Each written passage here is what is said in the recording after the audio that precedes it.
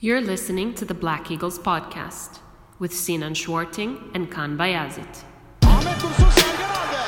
Sergen Bülent yan yana. Sergen Bülent. Sergen. Yanında Tümer var. Tümer'e doğru aksiyonlar gitti. Tümer topu aldı. Sergen aldı. Gol! Gol! Sergen attı. Sergen attı. Şampiyonluk geldi. Sergen attı. Şampiyonluk geldi. İbrahim'in pası. Roma. Şimdi Ahmet. İkinci gole gidiyor Beşiktaş. Ahmet.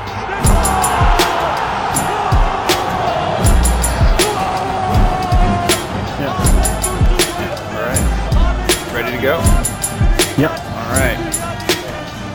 Welcome back, everybody. Episode 61 of Beşiktaş International's The Black Eagles podcast. I am your host, Sinan Schwarting, live from New York City, as always.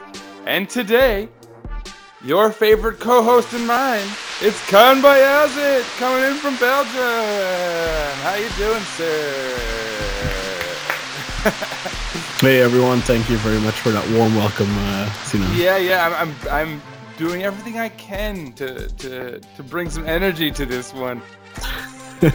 Trying. Well, yeah, indeed. Just a quick plug for those of you who are faithful listeners to our show. There's a new football podcast, Football a la Turca, which I would very much appreciate if you check out. It's also on iTunes, Google Play, Spotify, etc. Go check it out. It's a new podcast. Sinan will hopefully be involved as well. He already is, of course. He already is involved, of course.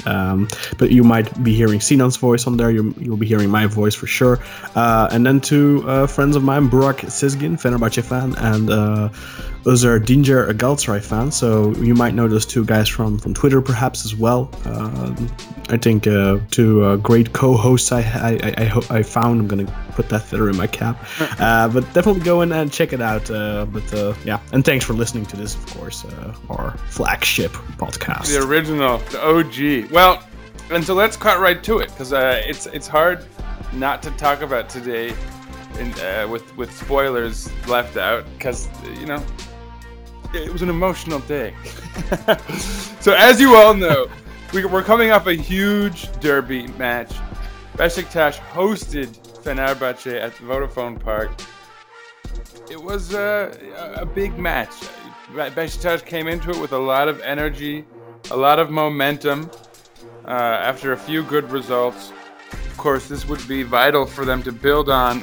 Fener also had a lot riding on this match with themselves nearing relegation, and every point matters for them at this point. So, at this stage of the season, I should say.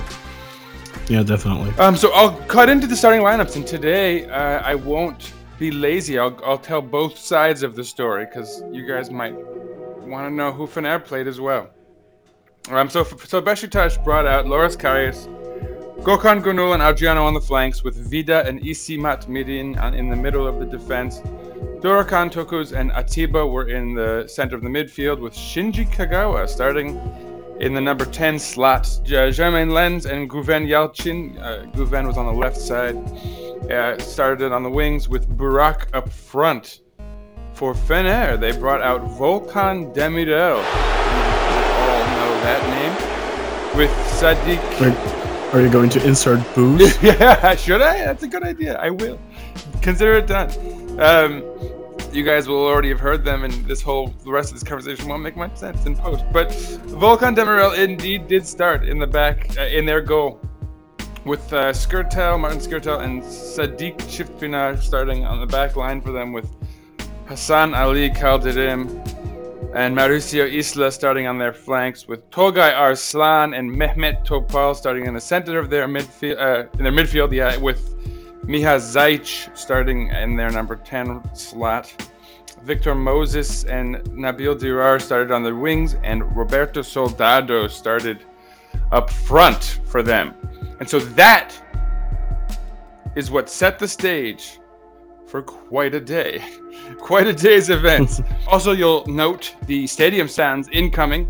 Those are, of course, thanks to Emre Hasturk, who was in the stadium today for the match. Thank you again, Emre, for all those glorious stadium sounds.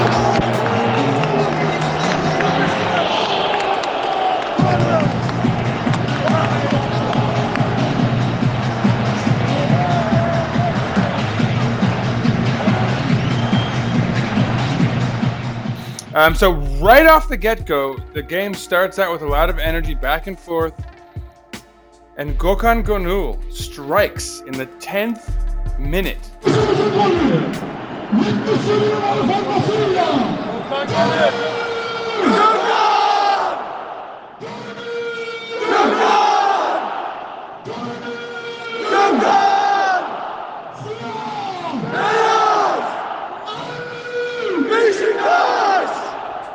Khan, do you have any notes on that first goal besides the fact that it was fairly sublime?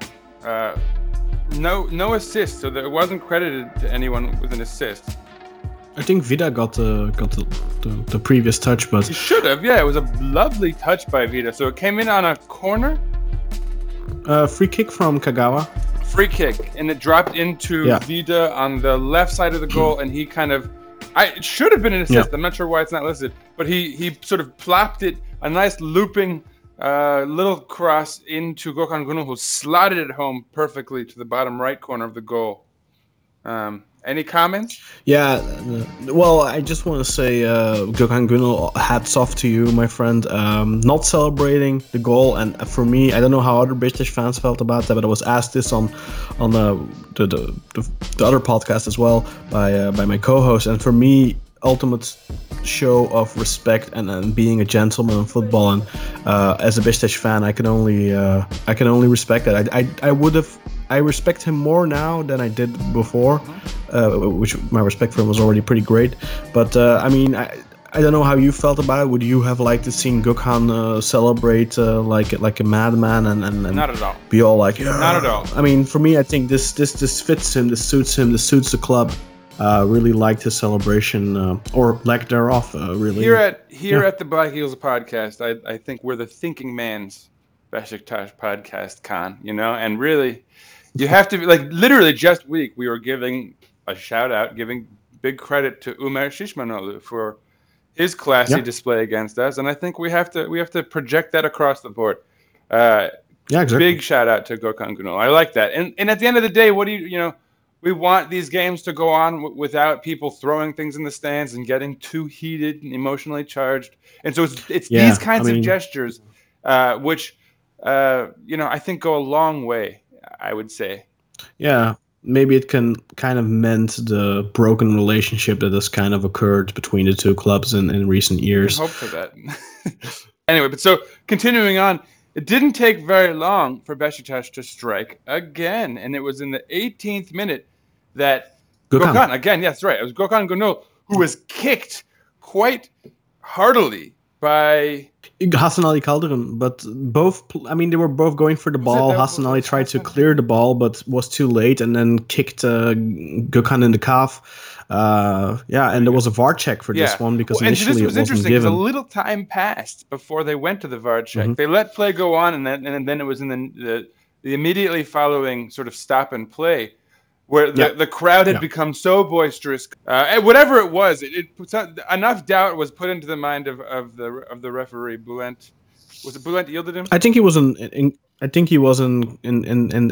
talks with the VAR room already, but it takes a little time. They have to look at it from 4 different angles, and they need a little bit of time. So he waited until the ball was out of play, and then he went to check. But for me, clear penalty. It wasn't really it wasn't like a nasty foul or anything. It wasn't a Barış goal chance. It wasn't like a huge goal scoring opportunity, but it's a foul in the box. It's a penalty. And a very clear foul. You can't.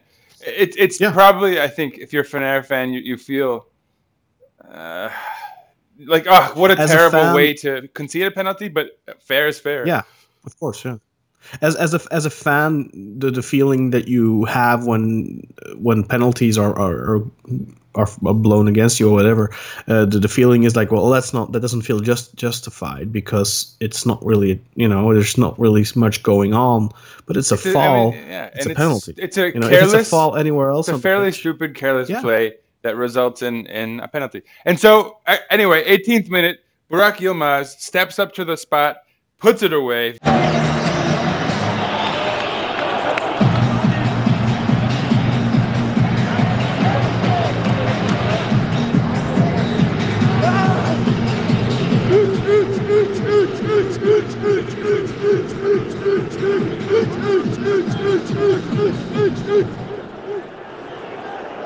Beşiktaş'ımızın ikinci golü. 71 numaralı formasıyla. Burak! Burak! Burak! Beyaz!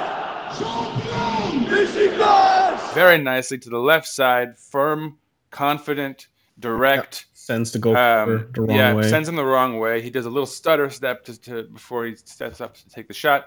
Beautifully taken. Burak Yilmaz makes it 2-0. And then, in the 35th minute, Miha Zajc picks up a yellow card. He had been playing sort of irrationally for much of the first half. The first 25 to 30 minutes, he wasn't really good, but I think he grew in the match. And we'll talk about it. Some good set pieces. He certainly did make a mark. But anyway, about 10 minutes passes, and Burak Yilmaz strikes again.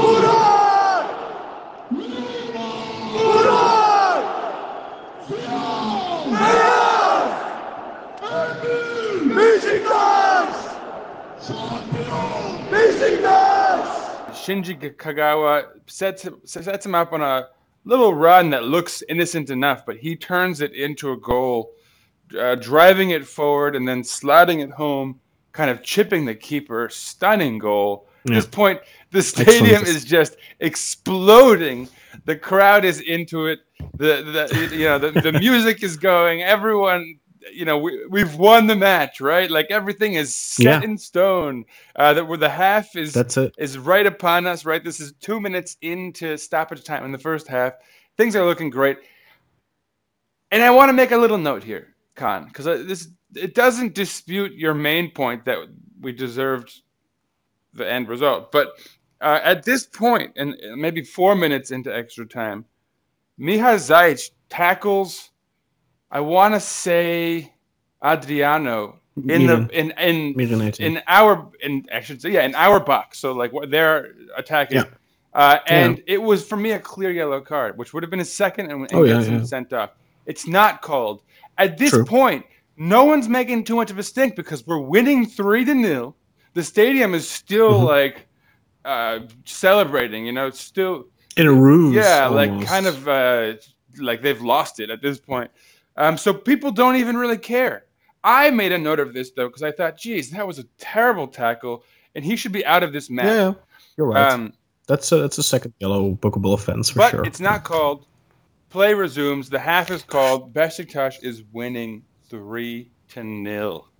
Khan, do you have any first half notes without spoiling what comes ahead? Yeah, I do. I mean, I said the exact same thing on Twitter at halftime. It's a 3-0 lead for Beşiktaş that were never really impressive. I didn't think Beşiktaş were impressive. Yes, there was good pressing, but at no point did I feel like they had to dig deep in that whole first half. It was just Fenerbahçe, right a little bit after the 2-0, there was some pressure from Fenerbahçe, but they were really toothless in attack, and it was all Beşiktaş that was kind of inviting the pressure and looking for that counter. That's even what I said at halftime in the group as well, where I think that was kind of what we were looking for. We were inviting the pressure and then hit them on the break, which we did perfectly with that third goal. But I think that, perhaps, and this would later maybe become part of the issue, I think the fact that this was never really an intense derby-like match for us, because it was all way too easy, and I think we grew complacent. Sure. And I think if you're looking at this from Fener's side, that first half was like Murphy's Law. Anything that can go wrong will go wrong. You know, I mean, all 3 goals happened in these moments where, I mean, just everything clicked. Everything went Beşiktaş's way. And did we have other chances? I mean, not many, not really, and that's why I say that. You know, it was really a scenario where just like everything that could, like, I feel like at least 2 of those 3 positions, like, you know, the foul on Gökhan Gönül is the type of thing that typically wouldn't even be noticed. I feel like I was shocked that pre-VAR you don't get that. No way. Yeah, and even post-VAR, you know, that's one of those ones where you're like, why didn't they even look at it? You know, happened before. It's, you know, everything just clicked for Beşiktaş in that first half, and you're right. It's not like Beşiktaş. I mean, they kind of dominated, but not in a traditional way. It's not like they were all over, you know, in constant attack. It was more like Fener was lackadaisical. They were sort of sleepwalking through the first half. I think we were so spoiled by the circumstances that we never really got going. At no point in that first half did I have the feeling that we were pushing into a higher gear, because at no point we really had to. I mean, 10 minutes we were already 1-0 up, and then 5 minutes later we get a penalty. You know, ultimately that took a little bit longer due to the VAR and all that, but really in the time span of 18 minutes, you're 2-0 up, you're already almost kind of won the game, as long as you know, defend properly.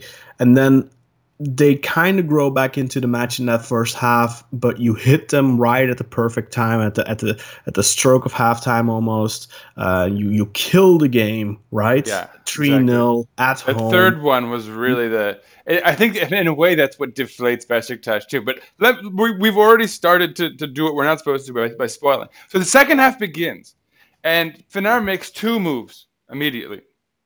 They take out Isla and bring in Valbuena, which is kind of an interesting move. It definitely signals intent. And they also take out Victor Moses, who, to be fair, I thought was the biggest nuisance in the first half. I thought it was a silly move, I'll be honest. They bring in Andre Ayew, and then, well, I was wrong, I guess, but I'll tell you why.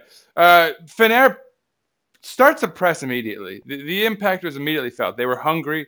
Something in the halftime talk had clicked, and clearly Beşiktaş has hit the brakes, is sort of happy to sit back and defend a little bit. Although it doesn't look like Fener's really going to do much with it. They're still clumsy coming out the gate. But then, in the 55th minute, a bunch of chaos ensues in front of the goal. Somehow, Nabil Dirar finds Miha Zajc, who should not be in the game because he would have been out had he gotten that second yellow card. But anyway, he puts it away. 55th minute, Fenerbahçe score. Beşiktaş is winning 3-1. Any comments on that goal, Con? Like, who do you blame that one for? Who do you blame that one on? I think it was just a lack of sharpness from the entire team there. I think it was all way too easy. They just let Fenerbahçe go about their business. There wasn't really that put my head in front of any ball mentality, which I think in these types of situations you still have to do, at least until a certain point. I think if you can postpone that goal long enough, that first goal, it came at the perfect time, 55 minutes, 10 minutes in. Like, obviously it can come a little bit earlier, but that's like still within the margin of being the perfect type of time. Yeah, and I think subs have to settle, you know, it's really... Yeah, I mean, for us, it was just too out of the gate from the second half, too lackluster. The team was flat, the crowd was flat. Yeah. It's like they got drunk and then like the hangover started setting in, you know, a little early.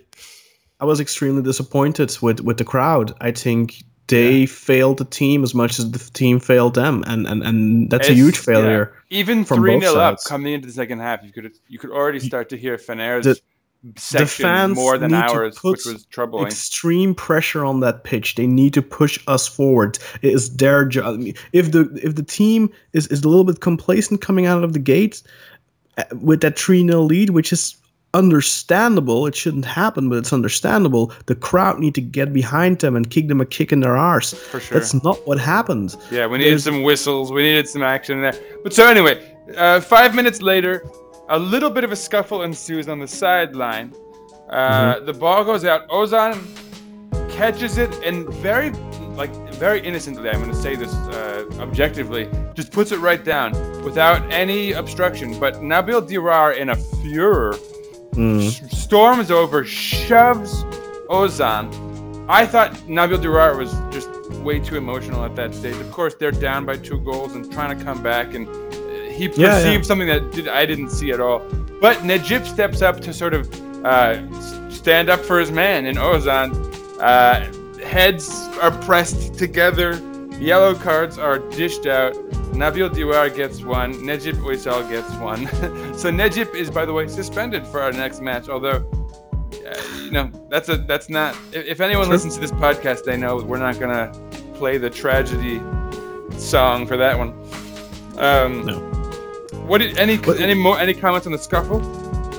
Well, you know what? I don't want to come up with any excuses. I think it's a little bit. On a different day, I think this could have been a red card for Dirar. I think what he does is not necessary. I think if there's a VAR check there, he does push. For me, that's a red card. And he's the aggressor, 100%. Yeah, he is. For me, it's a red card, but. Same. But whatever, it's a big game, it's a big moment. Look, I mean, I completely understand the referee for keeping it at a yellow for both there. That's understandable. I think it's a... You know what? I'll put it this way. I don't really think it's a...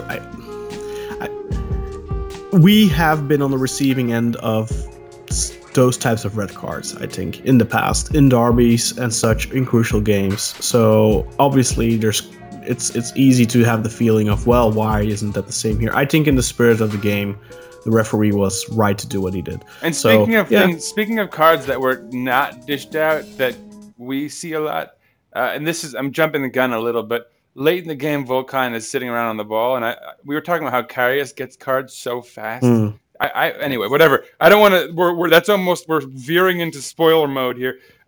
So in the 61st minute, 1 minute after the scuffle, so make of that what you will. Another crazy scuffle in front of the box, total chaos, and somehow a ball from Mateo Valbuena finds Sadiq Chifpinar.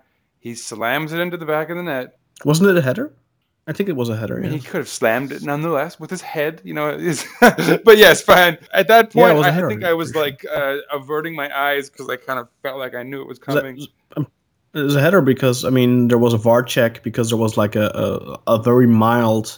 I don't even want to call it a push on Dorukhan, where Sadiq goes up high. He's kind of in the back of Dorukhan, but for me, it's not a foul. Oh yeah, the right decision. That's right. Yeah, and they were looking into whether he sort of projected himself off of the back. Yeah, Junaid Chakir, who was in the VAR room, called Bülent Yıldırım over. They were communicating, and usually then there's like.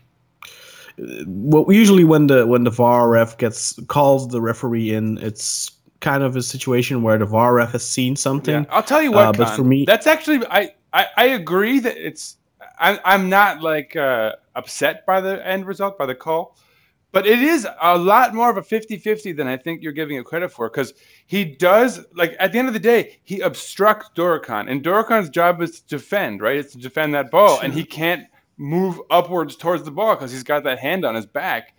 So it could be called. Again, I'm not furious about the no call there. I don't even know if there was a hand. I think it was just kind of like leaning up against it. For me, it's not a foul. There was a hand. I'll say that. But yeah, I can see how it's not called. It's a huge thing to take that goal away. Yeah, if it's called, it has to be called immediately, and then maybe in the VAR they have to sustain it because there's not enough evidence to take it away. But on the flip side, I feel like there's not enough evidence to give that call. Anyway, 64th minute, the first sub is made by Beşiktaş, which I don't know, maybe that's a little late. Caner Erkin steps into the match for Güven Yalçın, who clearly has run out of steam a little bit at this stage. Whatever. I won't do too much analysis yet. Anyway, without dwelling on things. 3 more minutes pass. An innocent ball from Roberto Soldado back to Hassan Ali Calderim, and Mr. Calderim once again conjures his seasonal tiny little bit of magic. He's a freaking disaster on the football pitch every time I watch him against any other team they play. But every season against Beşiktaş, he has these freaking moments, and he did it again. And in the first half of the season, he did it to us too with a magical cross out of nowhere that gave them a point they didn't deserve. And here he was, slamming the ball from distance into the back of the net and equalizing the game, and then gesturing hostilely at the crowd to shut up and blah, blah. At this stage, I was so... I don't know how people... You know what? I have to be... as soon as that second goal went in, I knew it was gonna end in a loss of points for us. Well, and we haven't gotten there yet, the momentum of the match had completely shifted, and... Let me just... before you do this, let me quickly just take us out. So, after that, Quaresma comes into the match for Jermaine Lens. 74th minute, Burak Yilmaz gets a yellow card. 76th minute, Sadiq gets a yellow card for them. Elgif Elmas comes in for Miha Zayt, who again should not be in the game. In the 84th minute, in the 85th minute, Mustafa Pekdemek comes into the match for Shinji Kagawa.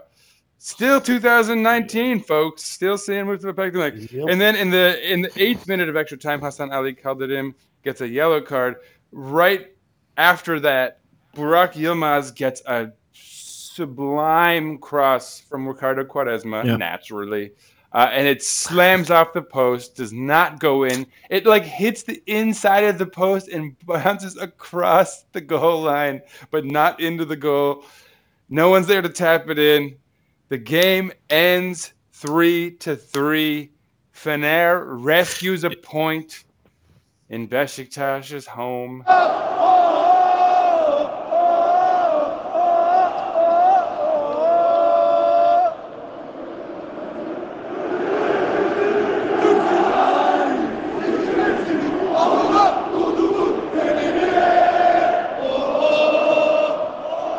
Yeah, and right before that, there was a big chance for Burak one-on-one with Volkan too, which Volkan saved with his fat ass. And there was a big chance, I think, at the end as well for Fenerbahçe, so they could have snuck a win. Yeah, I mean, as soon as they equalize 3-3, there's still plenty of time in the match, but you just know it's not gonna happen. It's true.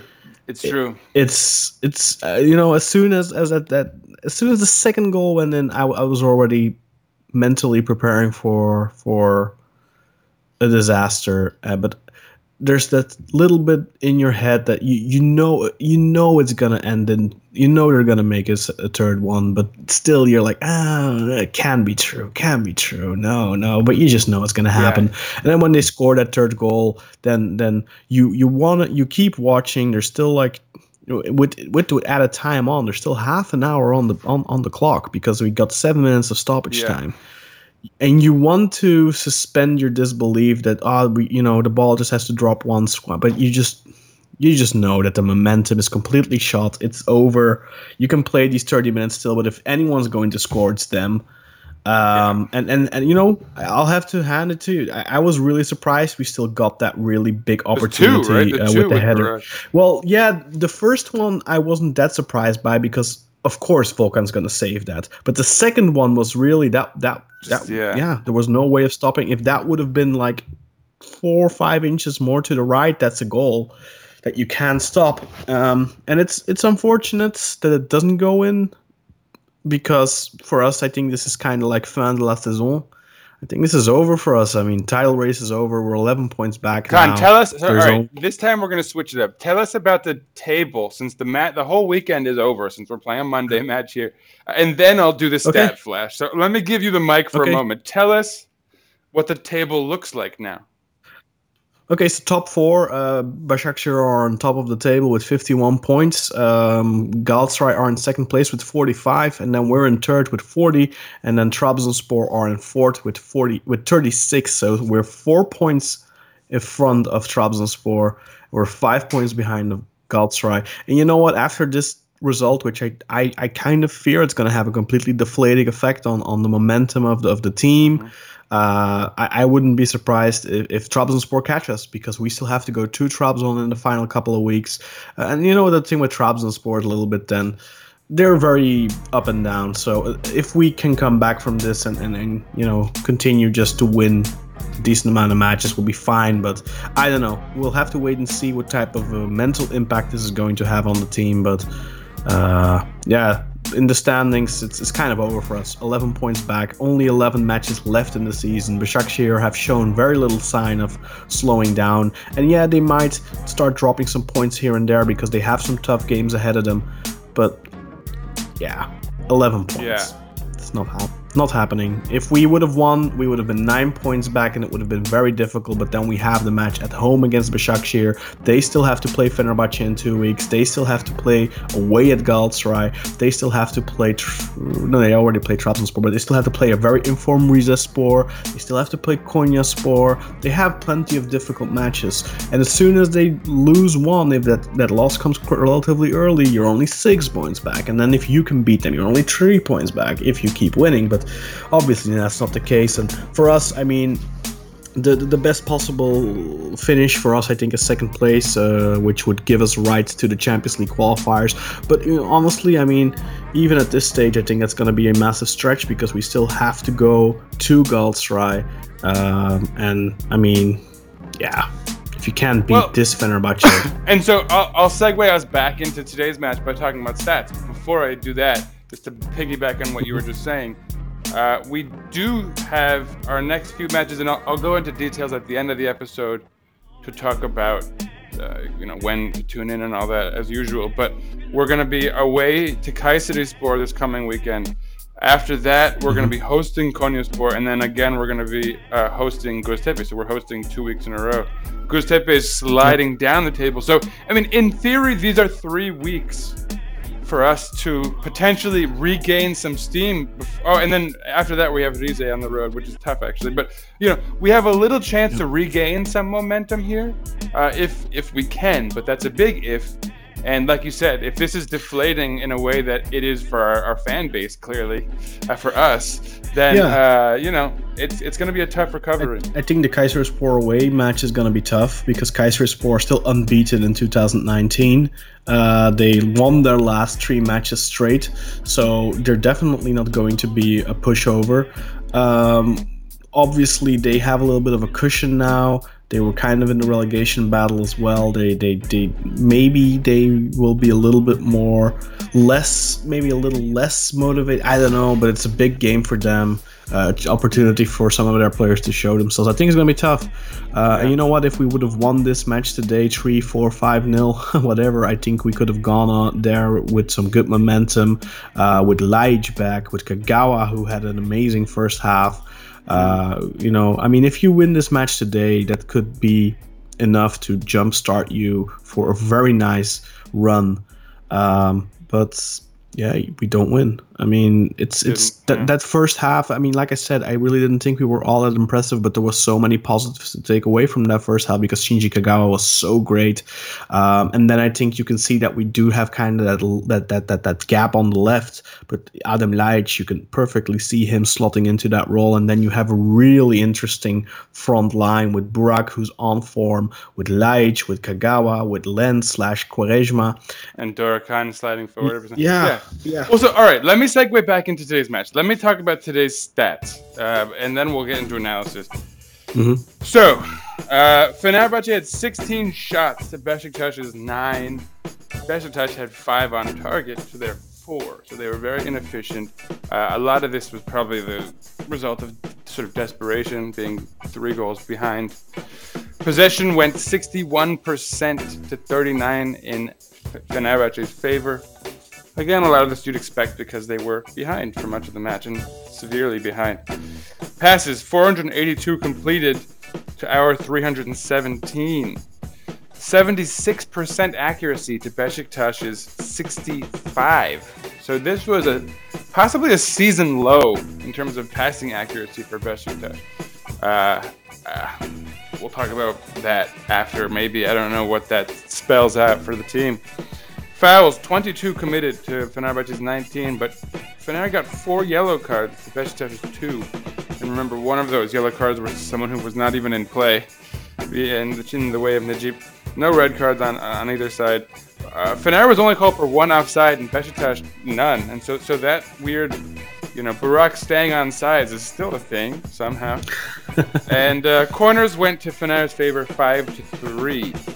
So all of this spells out what you'd expect for the most part. A team that was behind for much of the match, fighting its way back in for much of the match, and holding the ball and pressing and taking shots from distance. Maybe not the best shots, but desperation will do that. And of course the result worked in their favor in the end. So I don't think the stats say much. The one thing I'd like to maybe take note of is the really bad passing efficiency on the part of Beşiktaş. There's no reason for Beşiktaş to be passing poorly, even with those circumstances. Of course, Fener is pressing more and hungry, for much of the match. But still, you'd expect better. It's weird to see, though, how our midfield in the second half completely dissipated. Yeah. I mean, if you compare it to the first half, and the weird thing about it is that Fenerbahce didn't make any tactical changes. I mean, they did on the wings, but they didn't make any tactical changes in the middle until late in the second half when they brought on Elif Elmas for Ziyech. But that's the main takeaway for me there. I mean, our midfield, that Dorukhan Atiba pairing that has been so good for us in recent weeks, that really kind of hit a wall there. Maybe it also had to do with the fact that Kagawa maybe might have lost a little bit of fitness. I mean, I thought he was amazing in the first half, and we barely saw him in the second half. Yeah. But that's understandable. I mean, that's also why that he's not fit to play 90 minutes. Yeah, this is his first start in months, in fact, isn't it? Yeah. Unfortunately for us, we didn't have Laic, but I think if we had Laic, then Kagawa wouldn't have started, so that's a different story. But you know what? There's a lot of stuff like the Kagawa performance. I think that's something really that's really good. I think I'm kind of really looking forward to seeing him and Laic play at the same time and all that. But at the same time, feels looking like too late, right? Yeah, and what are you looking forward to? What are we still really playing for? It's kind of a shame. Yeah. I hope we can keep him for next season, because I think him and Laic are something we can build on. I still think there's plenty in this team now with the changes that have been made in recent months. There's plenty of a skeleton of a team that we can build on with Karius, with Mirin, with Vida, and then obviously with Dorukhan in midfield. I think we need an Atiba replacement, despite the fact that I think he deserves an extension, but we definitely need a replacement there. Well, so Khan, let's talk about this now. Let's change things up. Let's start with a low light, because you were just talking about Mirin, and our group chat was on fire, as always, as it tends to be, no matter what happens, but in particular, that people seem to be very critical of our old friend Isi Miran. Now, I'm appreciative of the fact that you first picked on the midfield's collapse, because I do think that often when things collapse as clearly as they did today, you can't just pick on a keeper or a defense or whatever. It's always going to be more structural and typically from the center of the midfield. And I think you were very right to identify that as the bigger issue, probably. But so now, what about that backline? This clearly wasn't their finest hour? I find it really difficult to pick a low point, not because there's a lack of choices, but I think my main low point is the collapse of the team effort, really, in the second half. I think it wasn't just one player. I think it was a kind of across the board. Is this like a Chanel Ganesh type thing? Well, I think he shares a big part in the responsibility. I mean, at halftime, you're 3-0 up. There's a reason there's a halftime break, not just to rest, but also to do tactical steering by the coach. And I think as the coach, it's at the half. You know what? Maybe. Right? Maybe there should have been a sub. You're reacting to 3-0. Like, you got to solidify the back line. Maybe, Kagawa's had a great half. Maybe you kind of, cash in your chips there. I don't know. I mean, I think you'd leave Kagawa on because you do want to still have those counter opportunities. But I think that, for example, a Quaresma for Guven substitution would have made sense. Maybe you put on, especially after the 1-3, I think, or the 3-1, whatever, I think you put on someone. But when did this first sub come? It came really late, after it was already 3-3, I think. 7th, I want to say. Here, I'll get this. Yeah, I mean... Yeah, the 64th minute, after the second goal. After the second goal, I mean, you already need this. There's clearly an issue there on the right. Dirar kept coming over our wing there. There's an issue there. I don't know how you fix it, because I don't think you fix it with putting Adriano off and putting Janner on. But maybe that was his thinking of, I'm gonna put Janner on, so I have two, backs really in that position. But I think he should have maybe put Medell on to have somebody, ankle biting them a little bit more, get him stuck in there a little bit, maybe for Kagawa. I don't know exactly. I mean, I'm not getting paid for this as he is. Yeah, right. I mean, but for me, it's definitely a coaching failure. You cannot not blame the coach when a team that just took a 3-0 lead in the first half comes out as flat as they did. But it's not just the coach, it's the team. The team has a responsibility. The players have that responsibility. You need guys to step up in those times. Nobody really did. And then, of course, there's the fans. The fans that completely went flat. Yeah, you stole my thunder. I was going to call out the fans today, because... Yeah. All right, you know what? I'm going to dig in deep then. Since you've called out all those elements, I'm going to try to find an individual to pick on here. Well, maybe Vida. I was about to say, because Vida got real sloppy at the end. I mean, even at the very end of the match, I don't know if you remember. I didn't mention this in the timeline recap I did, but he actually tried to clear the ball towards the end a few times. He had some very sloppy, rushed, poor clearances, and one of them he kicked back over his head towards our goal, and then it dropped to Dirar, who flubbed it. I wouldn't even single him out because of his performance, but I would single him because we expect, people are already calling for him to get the captaincy. Yeah, like lifetime captain role type. Yeah, he's the type. He should be the one standing up and grabbing and look, guys, come on. Exactly. We need to put our heads in front of this ball. You can't let it come into the box and get in front of those crosses. And it's easy to target someone like Miran, who's been with the team for like 2 weeks. Because he hasn't. Exactly. Yeah, come on. Yeah, and I really don't think he played a good match. But I don't know. It was, for me, there wasn't really a single individual that popped out. It was an organizational issue. I agree. Yeah, I think we just didn't have that buffer on that. I mean, clearly their plan was going over that right wing every time again, our left wing, and there wasn't an answer there. There was no Atiba coming to help out, trying to alleviate the pressure. I don't know.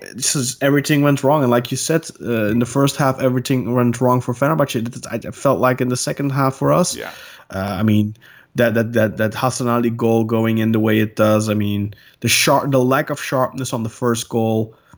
I think it's both Vida and Miran who come sliding in, but just don't get to it before. Miran slides in before Zayich, I think, misses it, and then, I mean, it's just a scrum. And I mean, both of the first two goals were just, there wasn't a great deal of technical expertise by Fener to get those goals. It was just chaos that they were profiting off of, and to be fair, our guys went for it.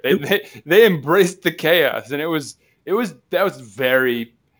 painful. I mean, you could really feel right out of the gates in the second half just this kind of impending doom. Honestly, it was tough. I mean, for me, what Şenol Güneş as a coach needs to do is send his team out there and make it very important for them. Look, guys, don't concede within the first 20 minutes, or even the first 25 minutes. I think if you don't concede before the 70-minute mark, then there's no chance in hell, because they're going to come out of the gate with a lot of energy. Obviously, they make their two substitutions. They're going to go for it. They're going to try and get that early goal. But if you can stop them, if you can not let them get that early goal, then this is a match that ends 4-5-0. Yeah. But because you are just so flat and not sharp enough, and just, I don't know, they were too complacent. It was like, well, we have a 3-goal cushion. What could possibly happen?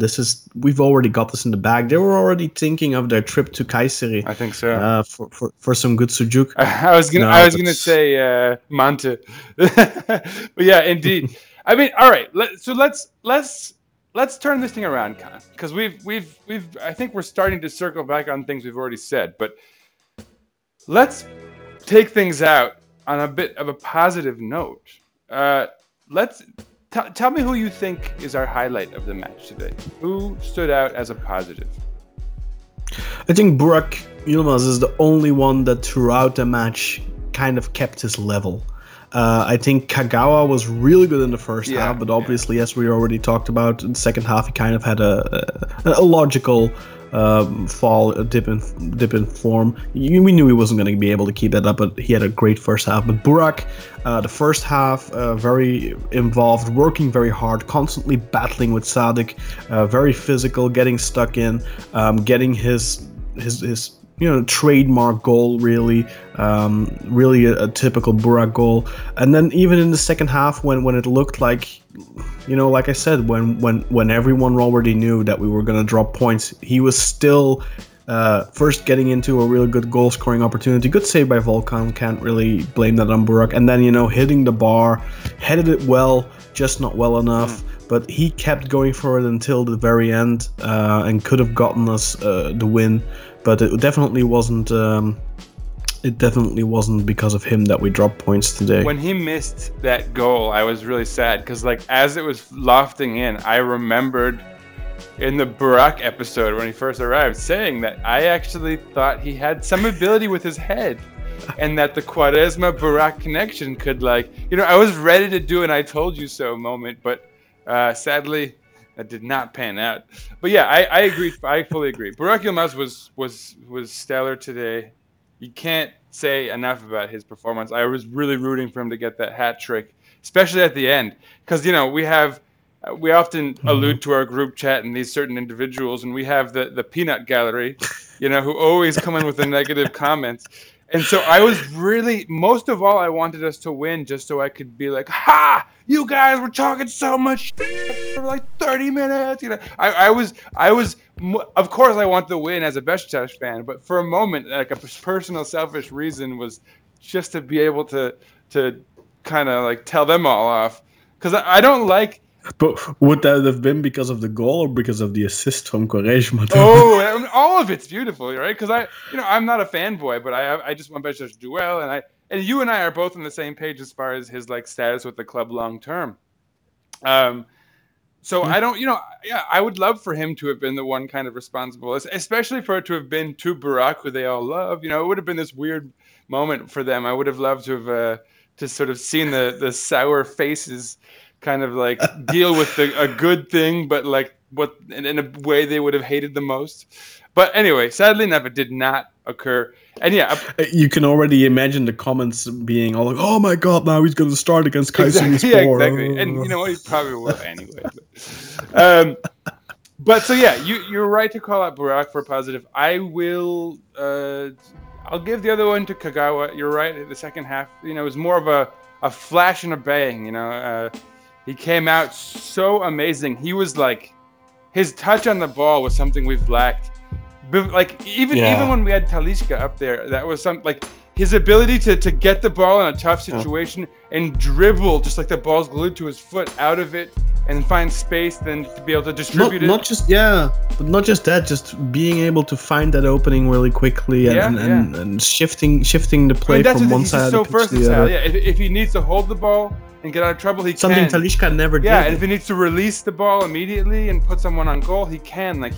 He has so many little tricks in his bag that that first half was just a master class, I thought, And so Shinji, just because of that first half, I'm gonna give him my tip of the cap, and that's also my little my Shinji watch. Oh, Shinji!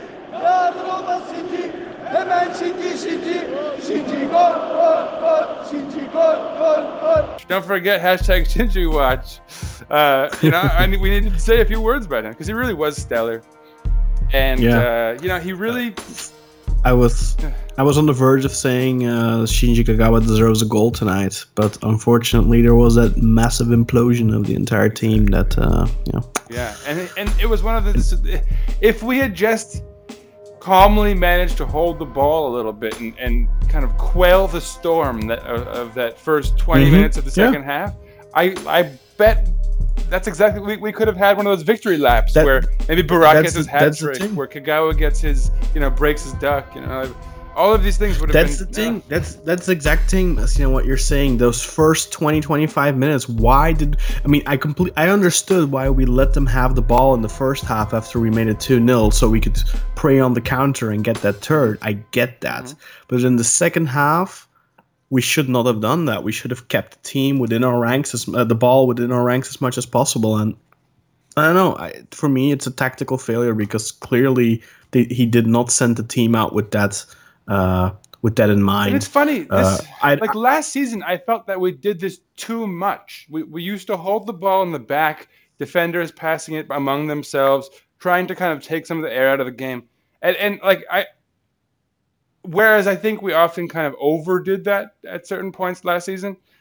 We could really have used some of that, like calming, like okay. There wouldn't have been a better. But then, you go back to those substitutions, for example. Why does he not put in Ozan? Why does he not put in Gary Medel? Exactly. He has options, and he ends up putting in Mustafa Pektin. Particularly Medel, because you need that terrier to be chasing things down. Especially when you're all right. Even though I think Ozan's the move at the half, I think that you make to try to hold the ball more and to play back and kind of calm things down. But then as soon as you go one goal down, then I think you bring on Medel. Maybe, and I feel like a broken record, but I've said this a million times. Maybe in that left back slot, because he really does. He doesn't bring you a lot in terms of going forward, but when you're up 3-0, that's okay. Let's just solidify the back. Plus, maybe you throw Janair in the wing slot so he has the capacity, and then you're kind of playing with five guys back with a quasi fifth, with Janair and that sort of. But I you know what we're spreading so much blame on Channel as well. On the other hand, of course, okay, you know that. The only option Janal has is go out all out attack. You know that. But on the other hand, I think as a coach, in Channel's position, I think you kind of expect their spirits to be broken. So I kind of understand a little bit of why there wasn't a substitution and all that. But I think a really good tactical coach, somebody that anticipates what his rival is going to do, would have done something at halftime, or at least 5 minutes in would have reacted to those two substitutions, because it was already obvious to see really early on that Valbuena had an impact, and Dirar going back to that right back to their right back position instead of Isla, and then constantly overlapping Valbuena. That was immediately obvious that was hurting us already. So there should have been a reaction then and there, even before that first goal came. If you put Medel in there and put him on man marking Valbuena, for example, that's the type of thing you need to do. That's the type of thing why you get paid $1.5 million a year or whatever Chanel makes. He didn't. And for me, this is just another. This is for me the end. This needs to be his breaking point. This needs to be, look, I take full responsibility for this result and I resign. Yeah. That's what this needs to be for me. What's the point? What's the point in going forward now? And of course, the team is to blame completely too. But somebody needs to take responsibility here, and the only person capable of doing that is Şenol Güneş, and he needs to resign and go. Honestly, it needs to be an executive decision. You say, look, there's nothing left to play for this season. What we need to do is give whoever we're going to put in charge of the helm next the rest of this season to sort of figure their crap out so that they're ready to go with with the running start next year. That's where our fans come into play. Why are there no Şenol Güneş istifa chants? I mean, I don't want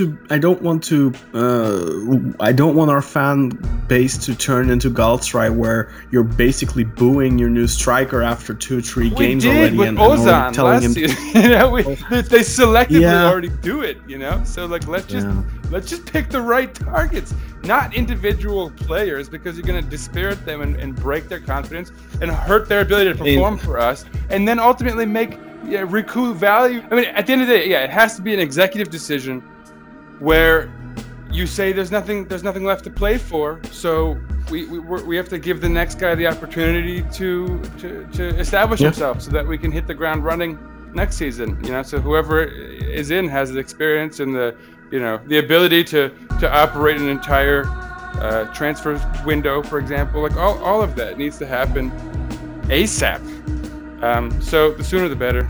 Yeah, I mean, plus, I mean, for fans, it's just like, what's the point in still watching at this point? I mean, it's so difficult to motivate yourself as a fan to watch this still. I mean, if there's a new coach that can build towards next season, then you have a reason to watch. But at this point with Şenol Güneş, I just feel like it's 11 more games of having to tolerate his stubborn laziness, and then at the end of that, you're left with him leaving and joining the national team.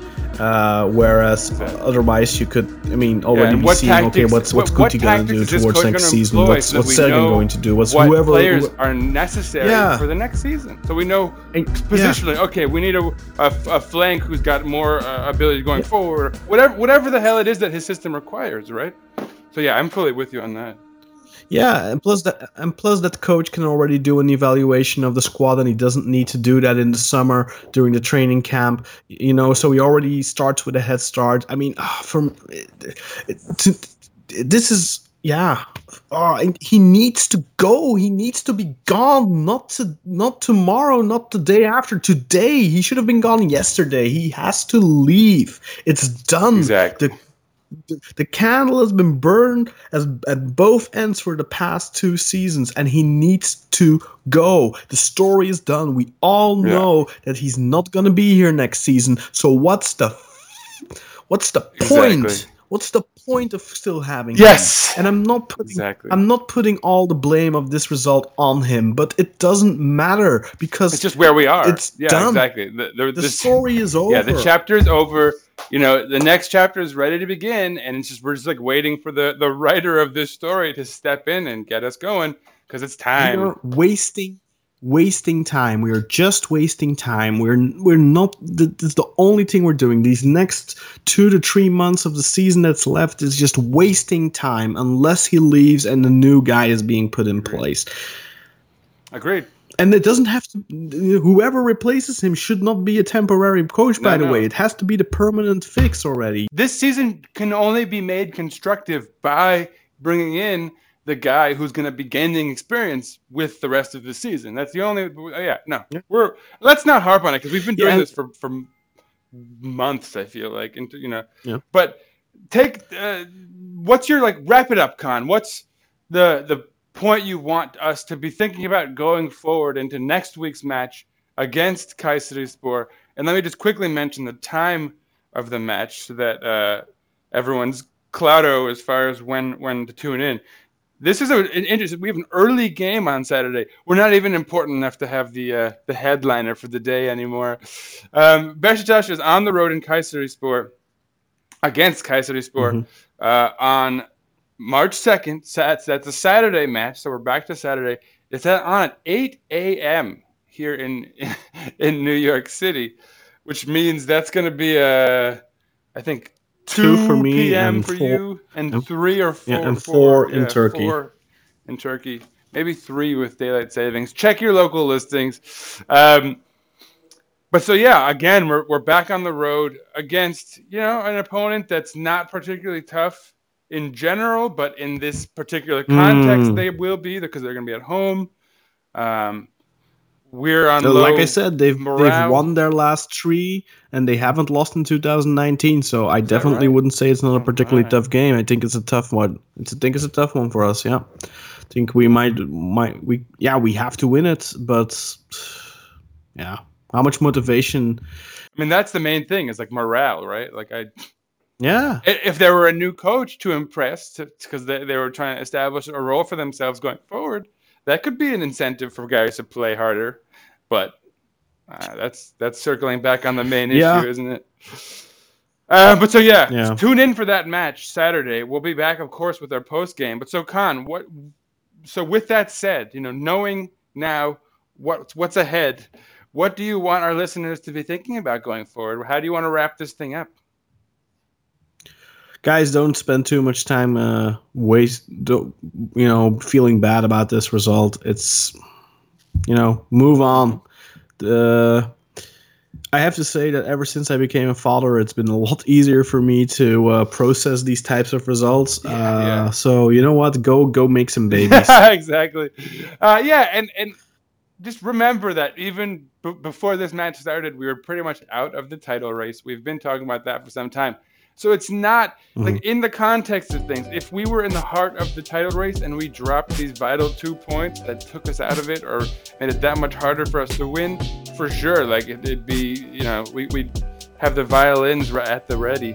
But it's not. In the big picture, you hate to start talking like this, but it wasn't even that big of a game.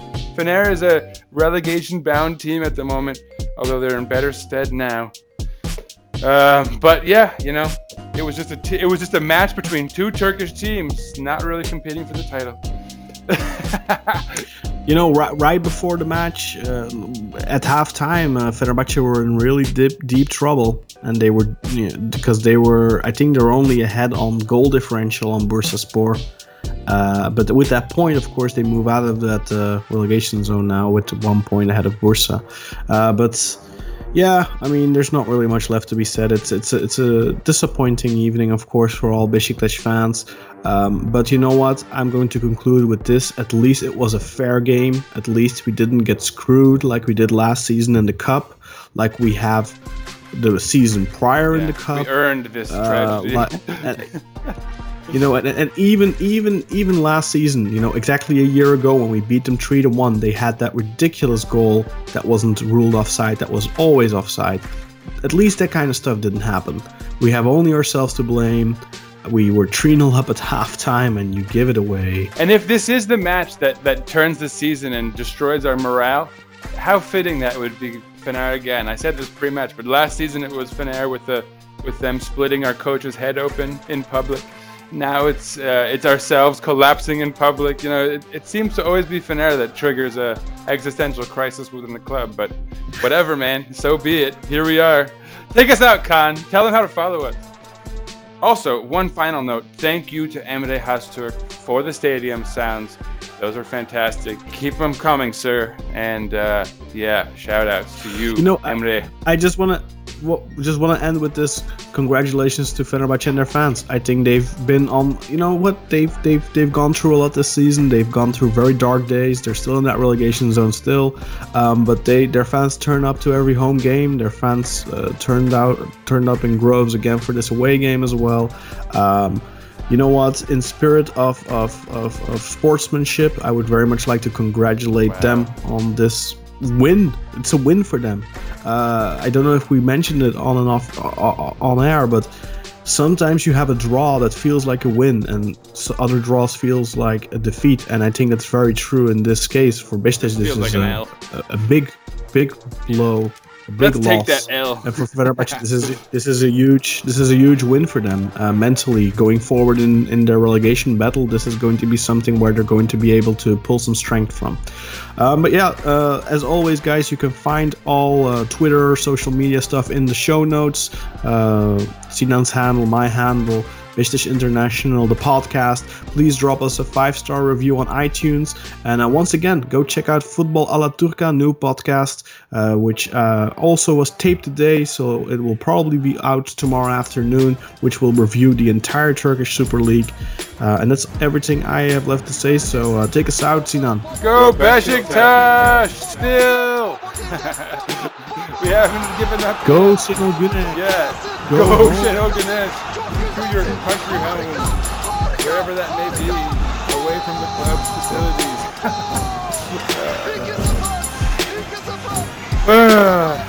And guys, enjoy your week. Ugh, tough Monday. I guess Mondays weren't bad enough.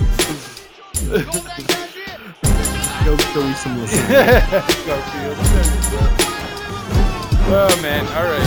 Well, I'm gonna make dinner for my little kid now.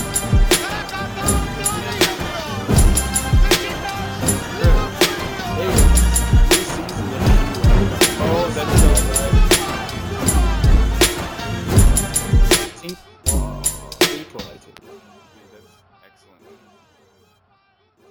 Beşiktaş International hopes you enjoyed this program.